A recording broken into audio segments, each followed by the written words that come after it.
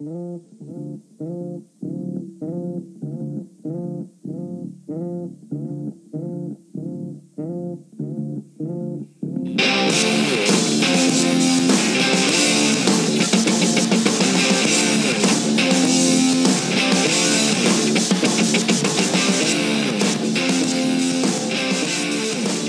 to the 5-Minute Speculation from StruggleState.com, where we give you our take in 5 minutes or less because we know you're busy.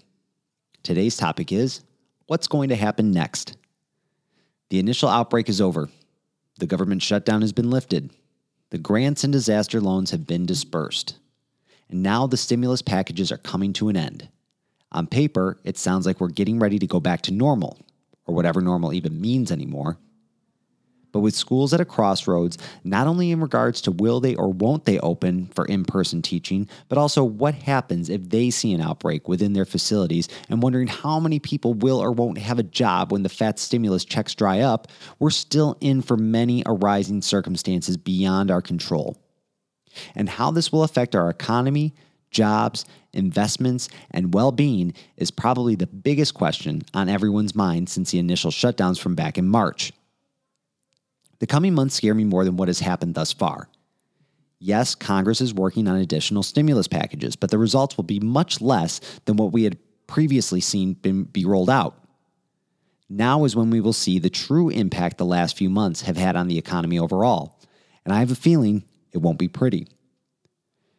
Because we have no idea what will happen next. No one does. If they tell you they do, they're lying. This will go down as one of the strangest times in our country's history, so thinking someone can predict what's down the road for us would be grossly misguided. Will the virus continue to spread? Will jobs be further impacted? Will the stock market finally reflect the disaster that is our economy? Is there a looming recession waiting just around the corner? Many questions are still left unanswered when looking down the road. Now that we rolled out the safety nets for those who needed it, which was essentially everybody, it's time to create some winners and losers. I can say from my position as a small business owner, we're quickly approaching the stage where hard decisions will have to be made. The last 5 months have been a learning lesson. We've seen revenue steadily drop, and when we were told we could go back to work, it didn't make things much better. We're still sitting at numbers unseen since the inception of our company.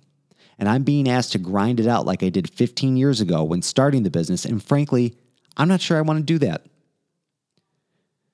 That will be the question many small business owners begin to ask themselves.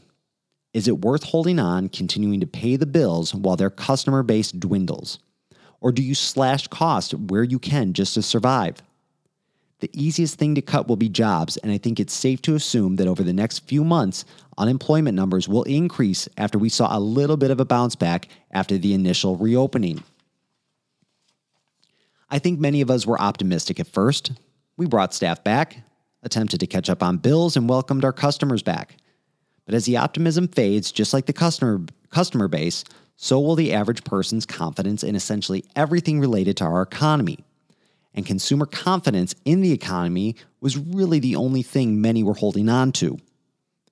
But if you aren't worried about what will happen after schools go back, stimulus funds dry up, and mortgage payments come out of forbearance, then maybe there's one other massive event that will make you wonder what will happen next. Because in November, we will see one of the most divisive presidential elections in our history. And if you think you know how those results are going to play into this whole mess, you're sorely mistaken.